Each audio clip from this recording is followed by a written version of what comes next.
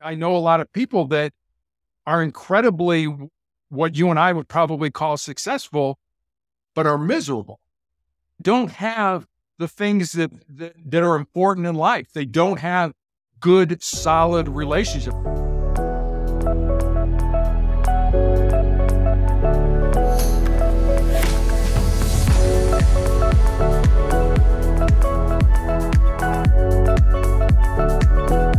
Hello. My name is Hannah Herbst, and I welcome you to another episode of Reaching Your Goals. Depending on the day, I either wear the hat of a certified leadership and career coach or a management consultant, and I have an MBA from NYU Stern School of Business.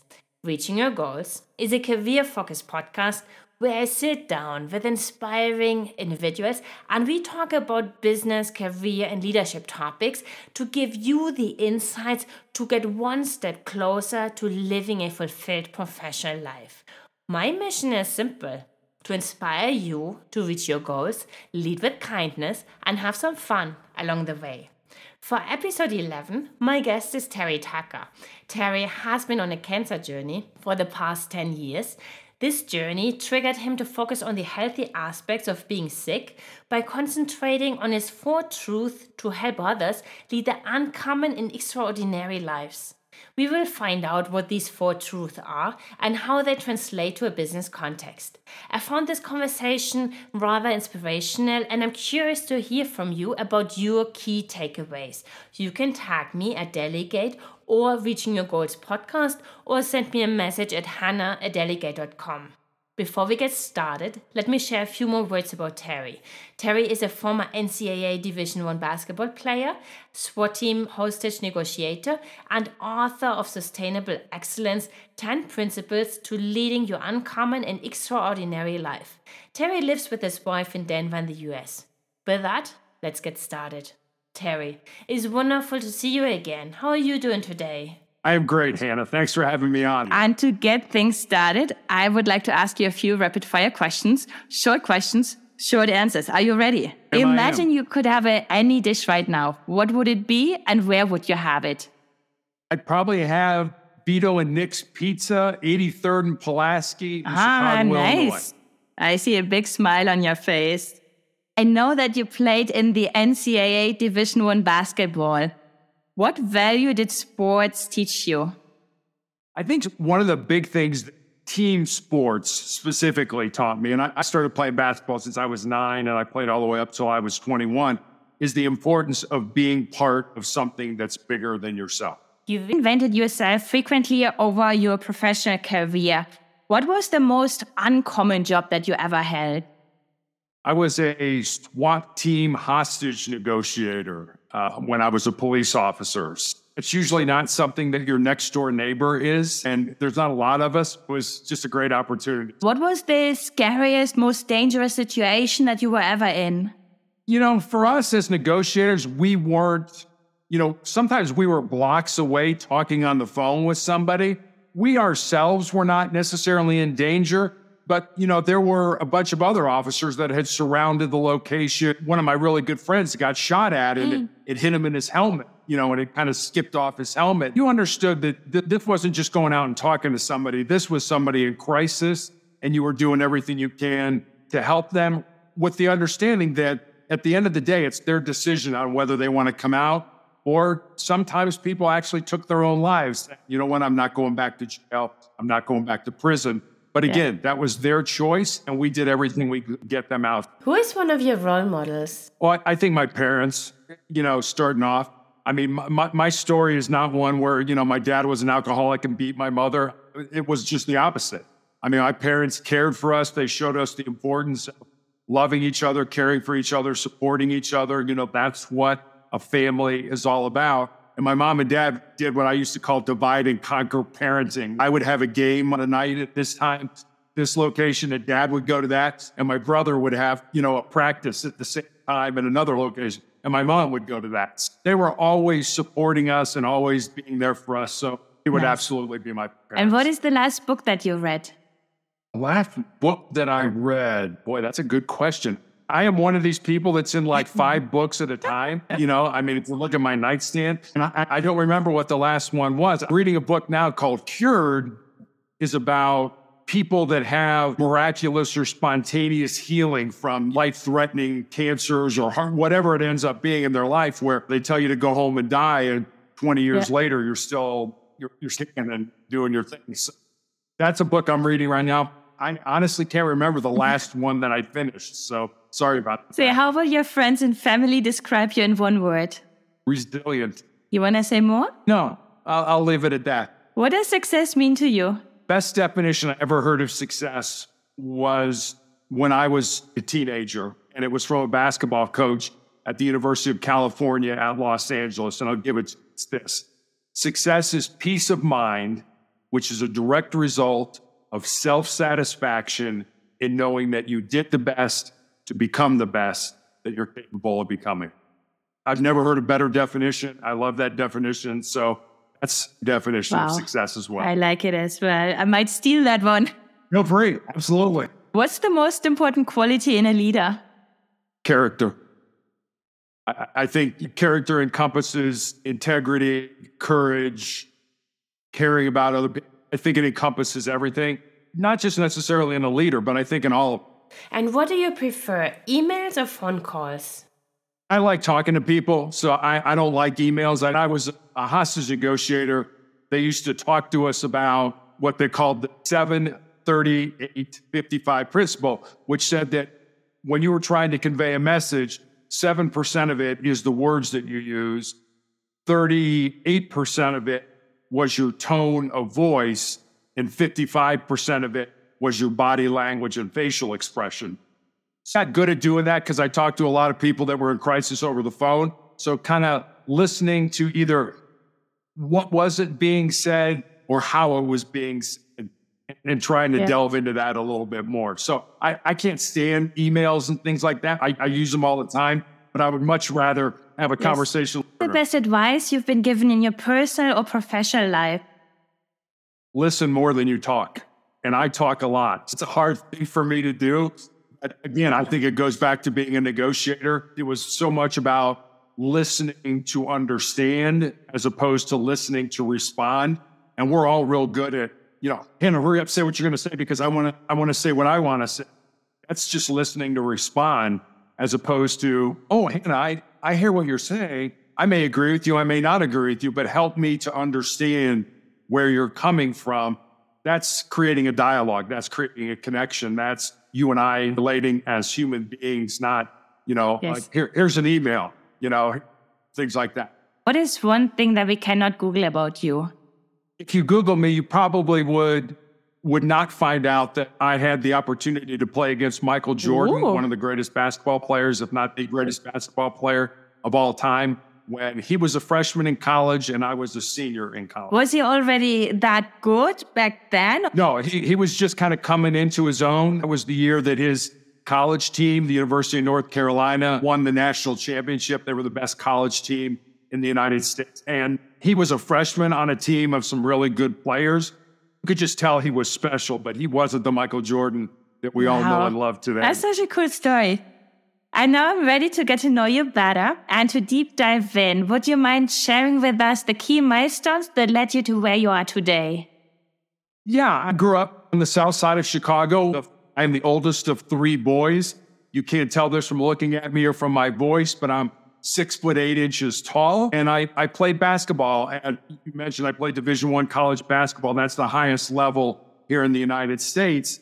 At a small military college in South Carolina. When I graduated from college, I moved home to find a job. I was actually the first person in my family to graduate from college. And all my brothers have graduated from college, and all my brothers and I have master's degrees as well. So my parents are pretty proud of us. And so I moved home to find a job. And this was a time long before the internet was available to help people find employment. So finally, I found that first job in the corporate headquarters in the marketing department of Wendy's International, the hamburger chain. And unfortunately, I lived with my parents for the next 3.5 years as I helped my mother care for my father and my grandmother, who were both dying of different forms of cancer. Professionally, as I said, started out in marketing at Wendy's, became a hospital administrator after that, and then made that major pivot in my life where I became a police officer. I was also, in addition to be a SWAT team hostage negotiator, I was also an undercover drug investigator, narcotics investigator. And I know you're going to laugh at that. You're 6. How could you possibly have done that? Wow. But I did. After that, my law enforcement career ended. I became a school security consultant, started my own business, coached girls' high school basketball, became an author in 2020. And then for the last, I guess, almost 11 years now, I've been dealing with this very rare form of cancer. And then finally, my wife and I have been married for almost 30 years. We have one child, a daughter, who's a graduate of the United States Air Force Academy and is an officer in the new branch of the military, Wow. the Space Force. Thank you for sharing. And it's like also in your story, I get a sense that discipline plays a big role. Yeah, discipline plays a huge role, and it always has. If you want to be the best, you have to discipline yourself. I talk about motivation a lot, but motivation, in my opinion, is not enough. Motivation is kind of what I call the sort of lighting the fuse. But if you just have motivation, that fuse is going to burn out. You need to have the discipline and the good habits to go with that. So if you have motivation, discipline, and you have good habits, there's almost nothing you can't accomplish. But if you're missing any of those three things, then it's awful hard to do it. I mean, if you're motivated and have great habits, but you're not disciplined, very hard to do it. If you're motivated and disciplined, but had terrible habits, very hard to do what you want to do. So I think you need all three of those. I look at those kind of like a three-legged stool. You have to have all three legs, and they all have to be in good working order. One of them's short or one of them's, kind of, you're rocking around and bouncing around on a stool. It's not going to do you a whole lot of good. You also mentioned Good habits. What are the habits that you have and what helps you to really stick to them? I have a lot of things. I am a creature of habit. One of the problems, at least I experience, and I'm sure there's people listening to us that do as well, is the importance of focusing on one thing at a time. I find myself doing this, and I say this to myself all the time, and it's little things. It's like, okay, I'm sending an email, and it's like, wait a minute, I got to remember to do that. And so I'm over here writing a note, and I mean things at the same time, which is, I told you I was in like 5 books at the same time. Obviously, I'm not learning this lesson very well. Focus on what you're doing right now.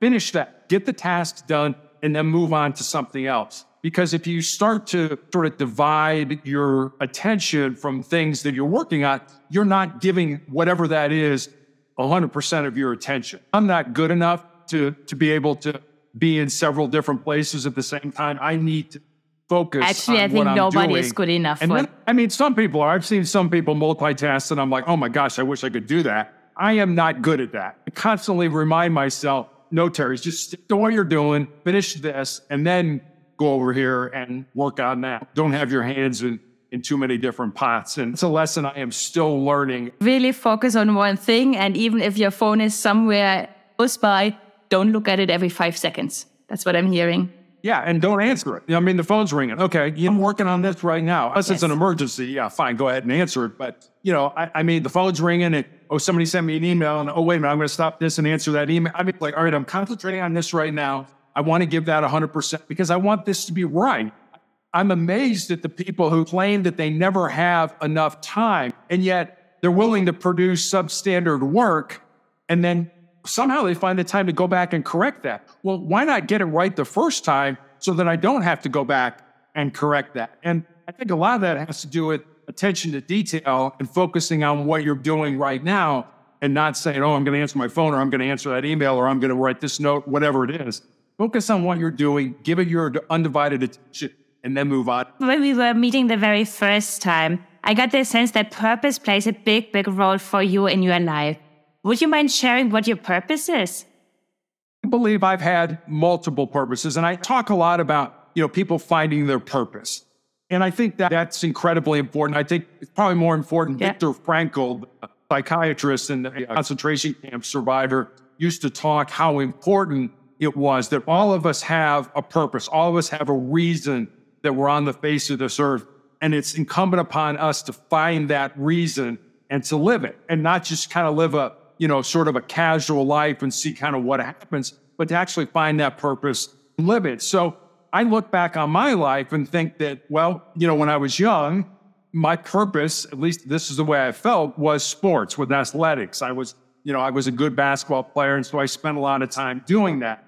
And then as I became an adult, I felt my purpose, even though I had jobs in the business sector, I really felt my purpose was to be a police officer, was to be in law enforcement.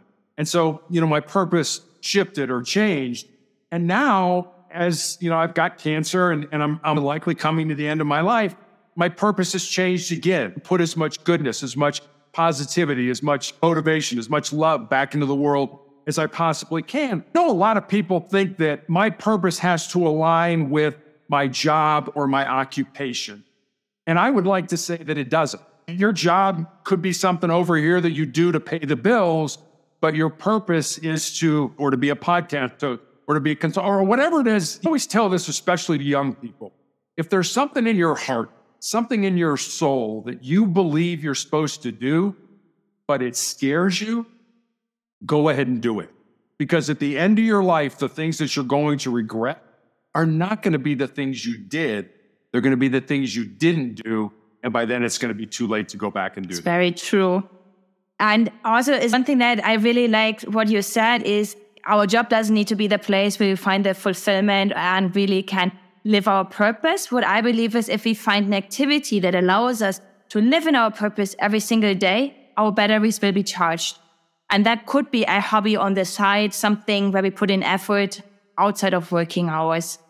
Yeah, and very few people understand that. Your purpose can align with your job or your occupation. That's great. If that happens, good for you. But don't feel that it has to.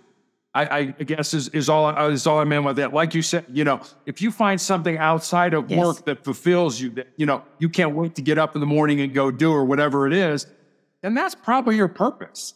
And it's okay if you can't monetize it right now. Maybe down the road you will be able to monetize it, and it will turn out to be your occupation or your job or something like that. But again, listen to your heart. I've always been a big proponent of that. We have everything we need to be successful in life already inside us. And we spend so much time, I got to have a therapist, or I've got to have a coach, or I've got to, read all these. I've got to become. Oh, you need coaches? I'm not saying right. Not saying at all. No, but you're absolutely right. What I also learned with purpose is that many people, they don't really know. And you were saying your purpose now is to put positiveness and love back into the world. So that is very concrete. How did you find that? Was there any exercise you did? In all honesty, I think getting cancer focused me on what was important in life. I'll explain it this way. I think a lot of times we feel like we are born empty. And, we live our life, we got out of high school or college or grad school or the army or whatever we end up doing, and we kind of get into life. And being empty, we feel we need to fill ourselves up. I've got to get a good job. I've got to make a lot of money. I've got to drive a nice car. We consume, we do stuff to fill ourselves up. And what I've come to understand, at least in my life, is that it's just the opposite.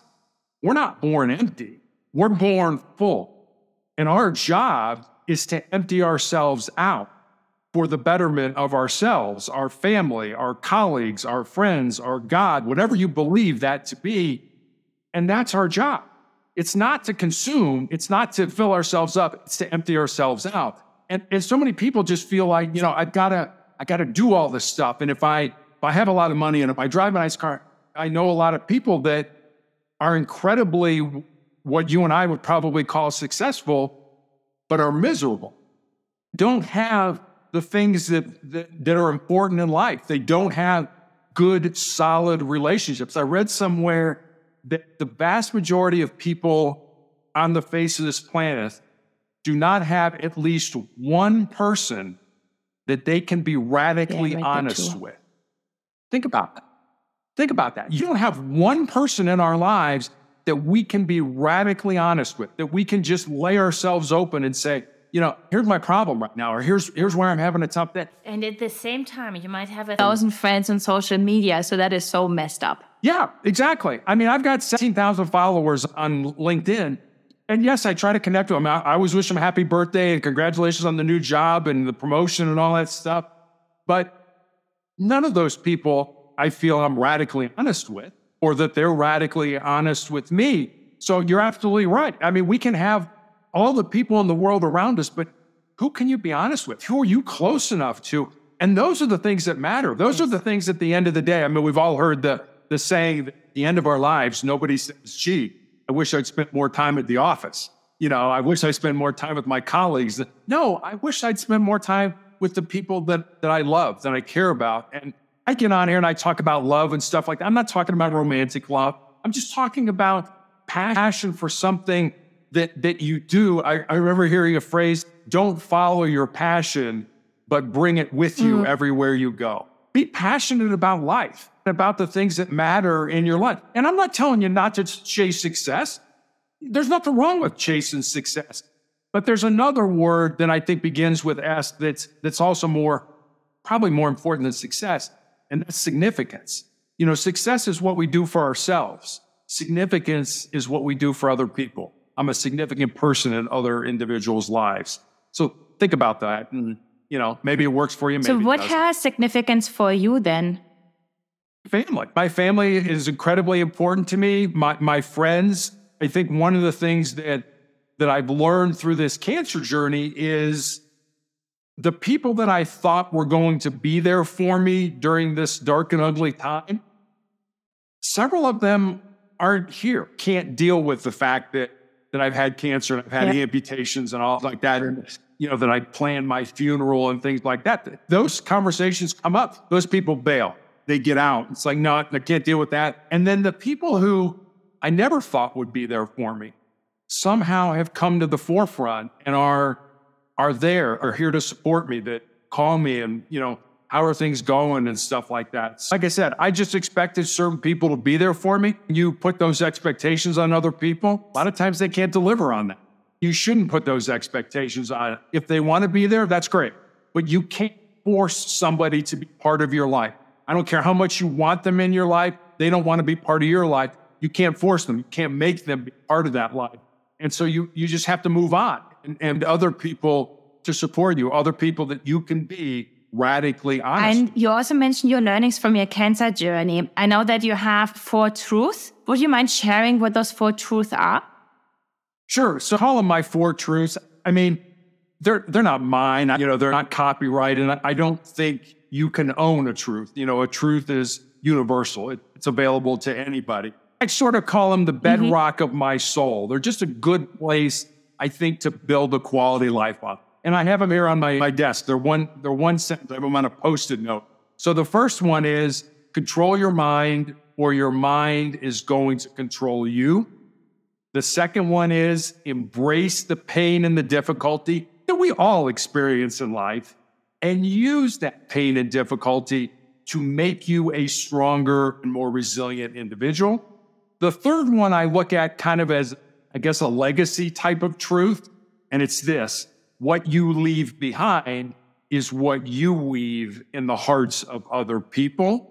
And then the last one is, as long as you don't quit, you can never be defeated. Said you have those 4 on a Post-it in front of you. What do those 4 statements mean to you? They are things that I just come to appreciate, like the second one, in terms of, embrace the pain and the difficulty that we all experience in life. The way I look at that one is our brains are hardwired to avoid pain and discomfort and to seek pleasure. So to the brain, the status quo, the way things are right now, it's comfortable and familiar. It should just be left alone. Problem with that is, the only way we're going to grow, the only way we're going to improve, the only way we're going to get better is if we step outside those comfort zones and do things that make us uncomfortable. So I do this every day, and I recommend this to everybody. Every day of your life, do one thing that makes you nervous, that scares you, that makes you uncomfortable, that is potentially embarrassing. It doesn't have to be a big thing. Be something small every day. It's like, I'm really tired, but I'm going to get up an hour earlier tomorrow to read or journal or meditate or work out or whatever you're going to do. Whatever you decide. No big deal. I'm going to get up an hour earlier. It's a little bit uncomfortable.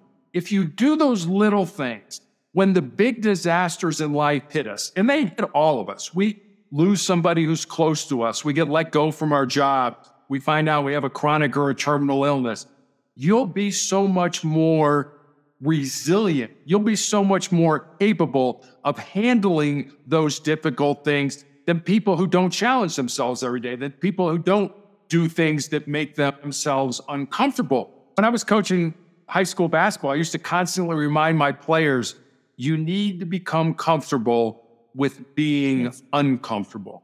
So, the things that, instead of running from pain, do just the opposite. Take that pain, take that difficulty, take that ugliness, and flip it inside of you. Burn it as fuel, use it as energy to make you a stronger and more determined individual. And I know some people will be like, oh yeah, sure, Terry, you could do that, but I can never do that. Trust me, I am the biggest wimp in the world. What's the uncomfortable thing of the day? I had to get up. I did. I got up and that's why I used it. I got up an hour early this morning because I knew I was going to do this with you, and I had some other things that I needed to finish from yesterday. So it's like, I'm kind of tired. I had treatment week before last, and so I'm still recovering from my cancer treatment. But it's like, all right, it's going to be a little uncomfortable, but I'm going to do that. I mean, you have to figure out in your own mind, what that thing is that makes you uncomfortable, that you don't want to do. And that's the key. What don't you want to do? So if I, for example, I don't like speaking up in a meeting, and I force myself, in this meeting, I need to raise my hand twice and really share what I'm thinking, that would be an example, right? Yeah, that'd be an example. I don't like to meet new people. Well, you know what? I'm going to go to the office today. I'm going to go to somebody else's department. I'm going to say, hey, I'm Terry. How you doing? You got a minute? You want to have a cup of coffee? Do things that take you outside your comfort zones. And like I said, when the big disasters in life, you'll be so much more resilient to handle those things than the people who, nope, I like my comfort zones, not getting out of it. It's comfortable, it's familiar, and I'm staying right here. First one of those statements is control your mind. I think that is also then going back to quieting the doubts that we have in our mind so that you are the one driving. Yeah, absolutely. People used to ask me of the four truths, is there one that's more important than the other? And I used to say no. But the more I've kind of thought about it and read and educated myself, I really think that first one, the one you just said about controlling your mind, or your mind is going to control you, is the most important. And here's why I feel that way. Whether we like to admit it or not, we all talk to ourselves. And I always tell people to be very careful with that talk. Very careful with what you're saying to yourself. And here's why.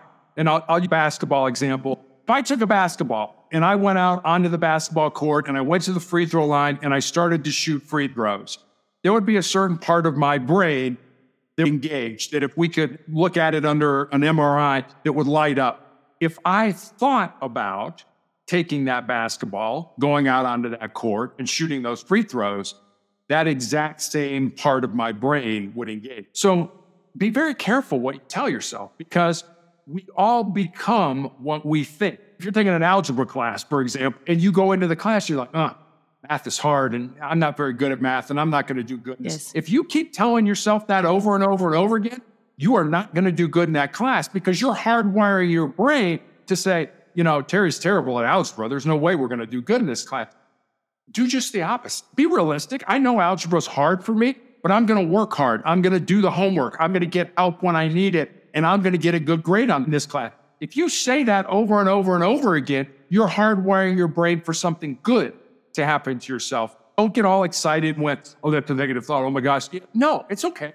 Realize that's a negative thought and change it to something more positive.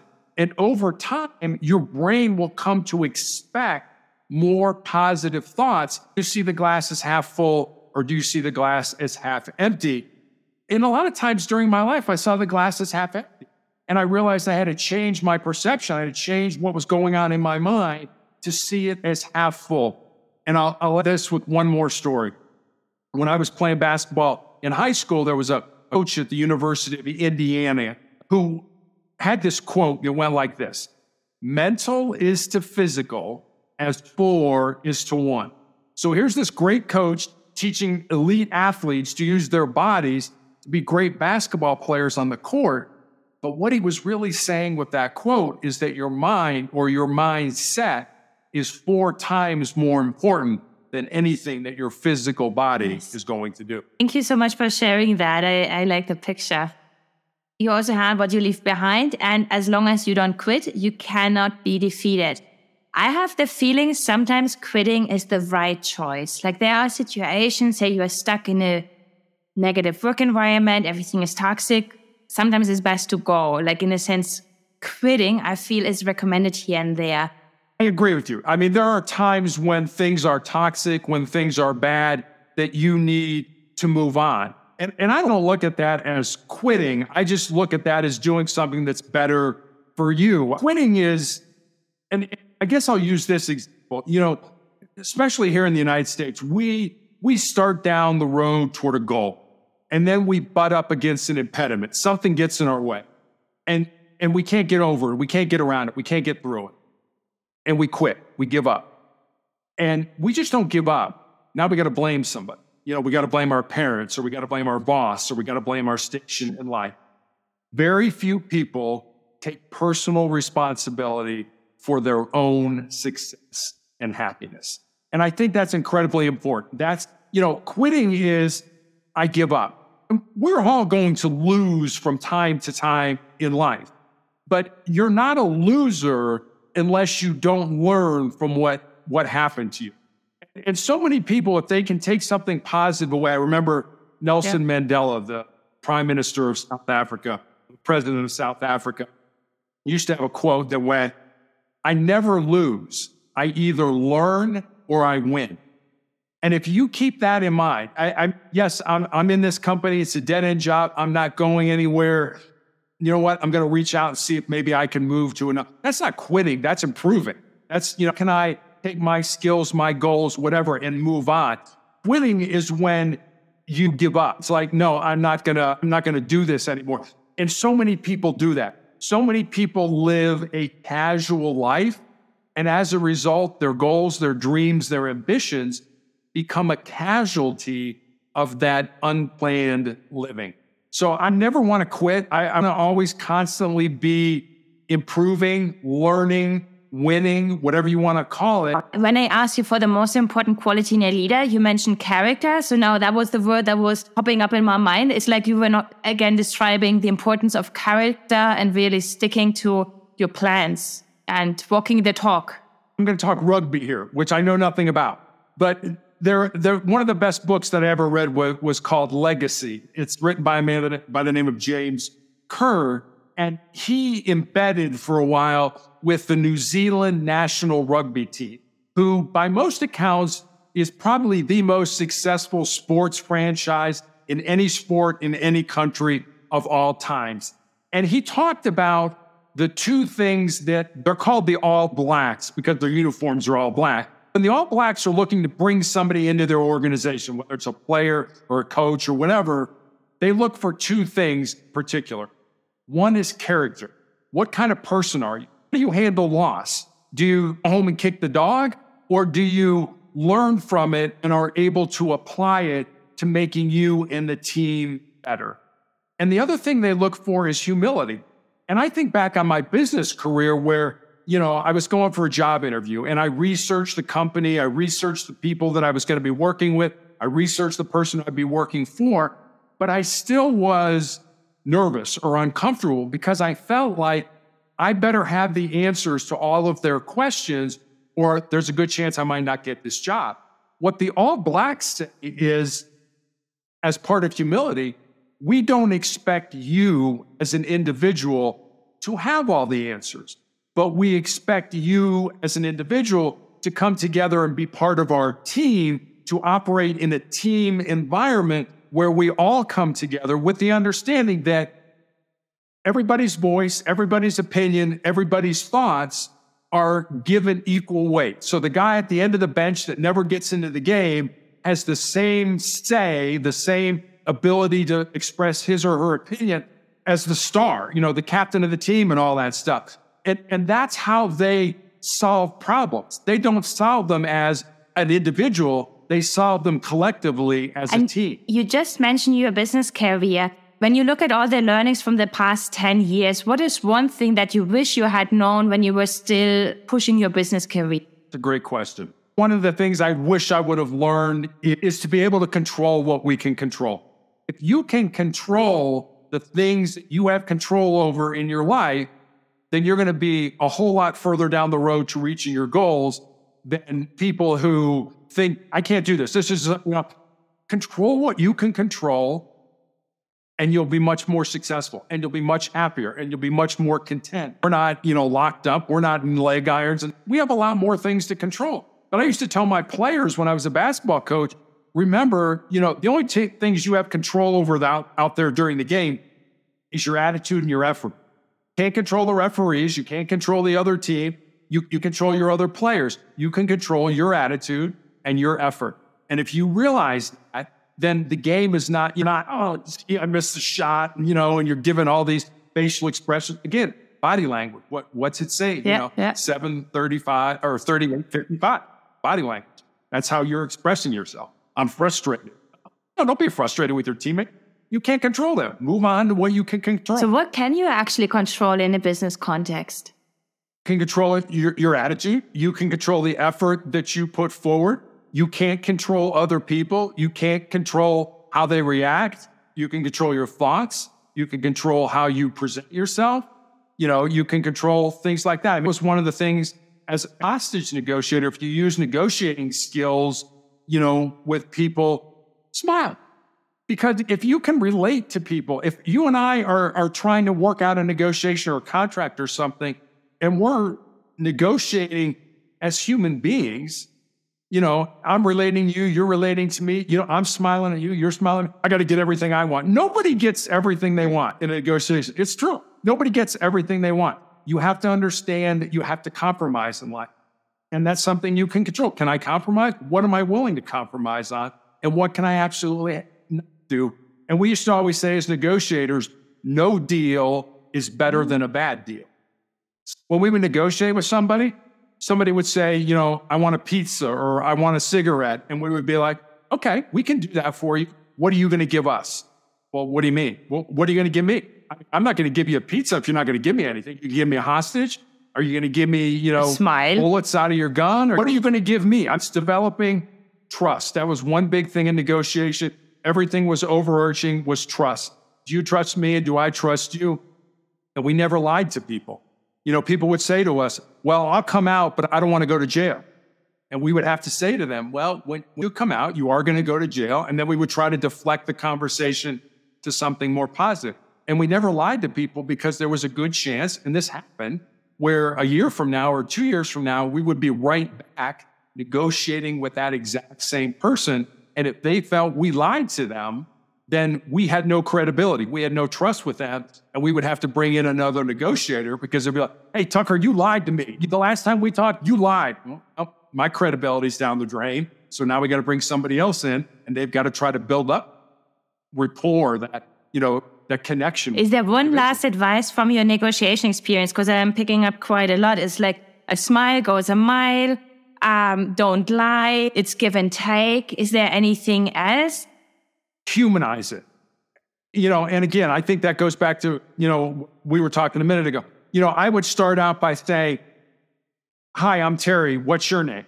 And sometimes they would be like, it doesn't matter what my name is. I'm like, okay, what do you want me to call you? Call me Joe. Okay, fine.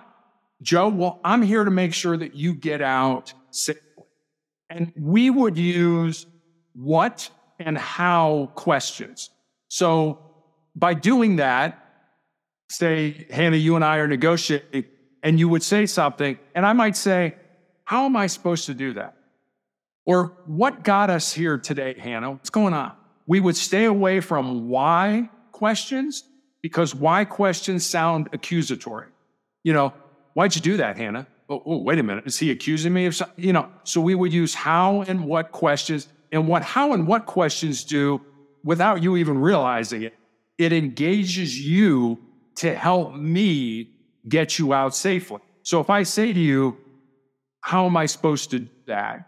Now, all of a sudden, your mind is like, well, okay, let me see if I can help him figure out how. See, now I've engaged you to help me get you out safely. So how and what questions are incredibly important. Stay away from the why questions. Thank you. And then I have 3 more questions for you. First of all, what's coming up next for you? Well, that's a good question. I'm not sure. I'm kind of at a point where health-wise, I don't know where this is going to go. And so I don't know. I'm thinking about writing another book. Again, a book, the book I wrote is about success. I think I'd like to write a book about significance, how we can be significant in each other's lives. Just thinking about it, that's kind of something I'm toying with right now. Whom else should I invite to the show? Is somebody coming to mind? My publisher is an interesting guy. You might enjoy him. His name's Scott Silveri. And I said, Scott, every podcast that I've ever been on, I listen to when they come out.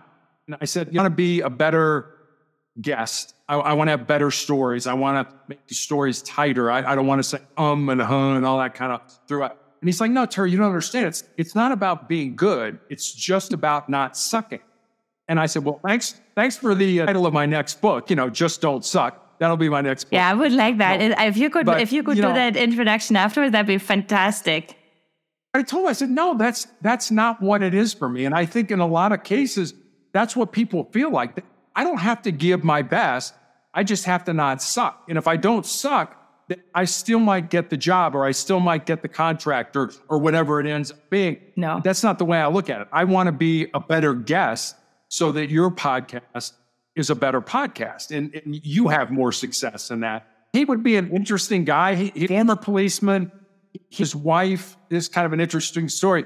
He was a police chief in Louisiana, and a buddy said, hey, would you come out to California and put on a presentation about law enforcement for authors? Because authors want to be able to use police tactics in their book and sound like they know what they're talking about. And he said, yeah, sure, I'll come out and do that. And he does that. He goes out there and ends up meeting his wife. And she's like a 50-time best-selling author. Yeah, she's amazing.